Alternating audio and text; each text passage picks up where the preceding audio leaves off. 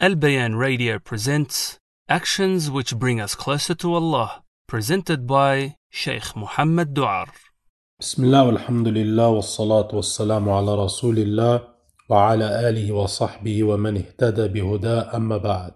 We continue with the actions that bring us closer to Allah subhanahu wa ta'ala. And from the actions which bring us closer to Allah subhanahu wa ta'ala is performing the obligatory actions which Allah has obligated upon us, and to also increase with the sunnah actions. The hadith mentions that Allah subhanahu wa ta'ala says, "My servant does not get closer to me with anything more beloved to me than what I have obligated upon him. And he continues to get closer with the nawafil until I love him." So this hadith, which is narrated from Allah Azza wa Jal, he says that my servant does not get closer to me with anything more beloved than what I obligated. This shows us that the greatest thing and the most beloved thing to Allah Azza wa Jal which we can get closer to him with is that which he obligated upon us. The fara'id are the most beloved actions to Allah Azza wa Jal which bring us close to him.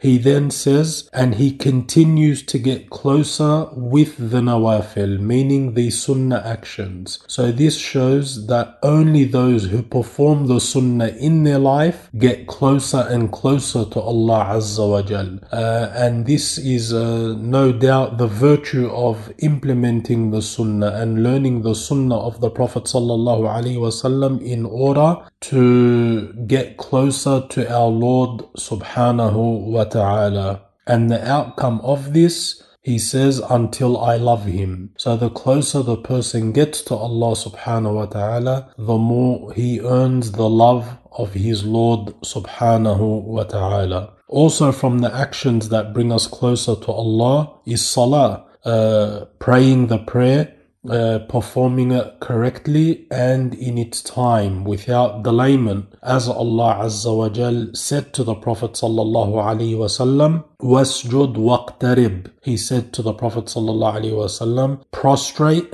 and get close. Prostrate and get close. So this shows that prostration and salah bring us close to Allah subhanahu wa ta'ala. And the Prophet ﷺ said in the hadith, the closest that the servant is to his Lord is when he is in sujood. The closest that the servant is to his Lord is when he is in sujood. So do plenty of dua. So do plenty of dua when you are in sujood. Also, dua itself, my brothers and sisters, is one of the means which brings us close to Allah Azza wa Jal, as Allah said in the Quran, وَإِذَا سَأَلَكَ عِبَادِ عَنِّي فَإِنِّي قَرِيبٌ أُجِيبُ دَعْوَةَ الدَّاعِ إِذَا دَعَانِ. Allah subhanahu wa ta'ala says, and if they ask you, O Muhammad sallallahu alaihi wasallam, concerning me, then inform them that I am close. I answer the call of the one who supplicates me.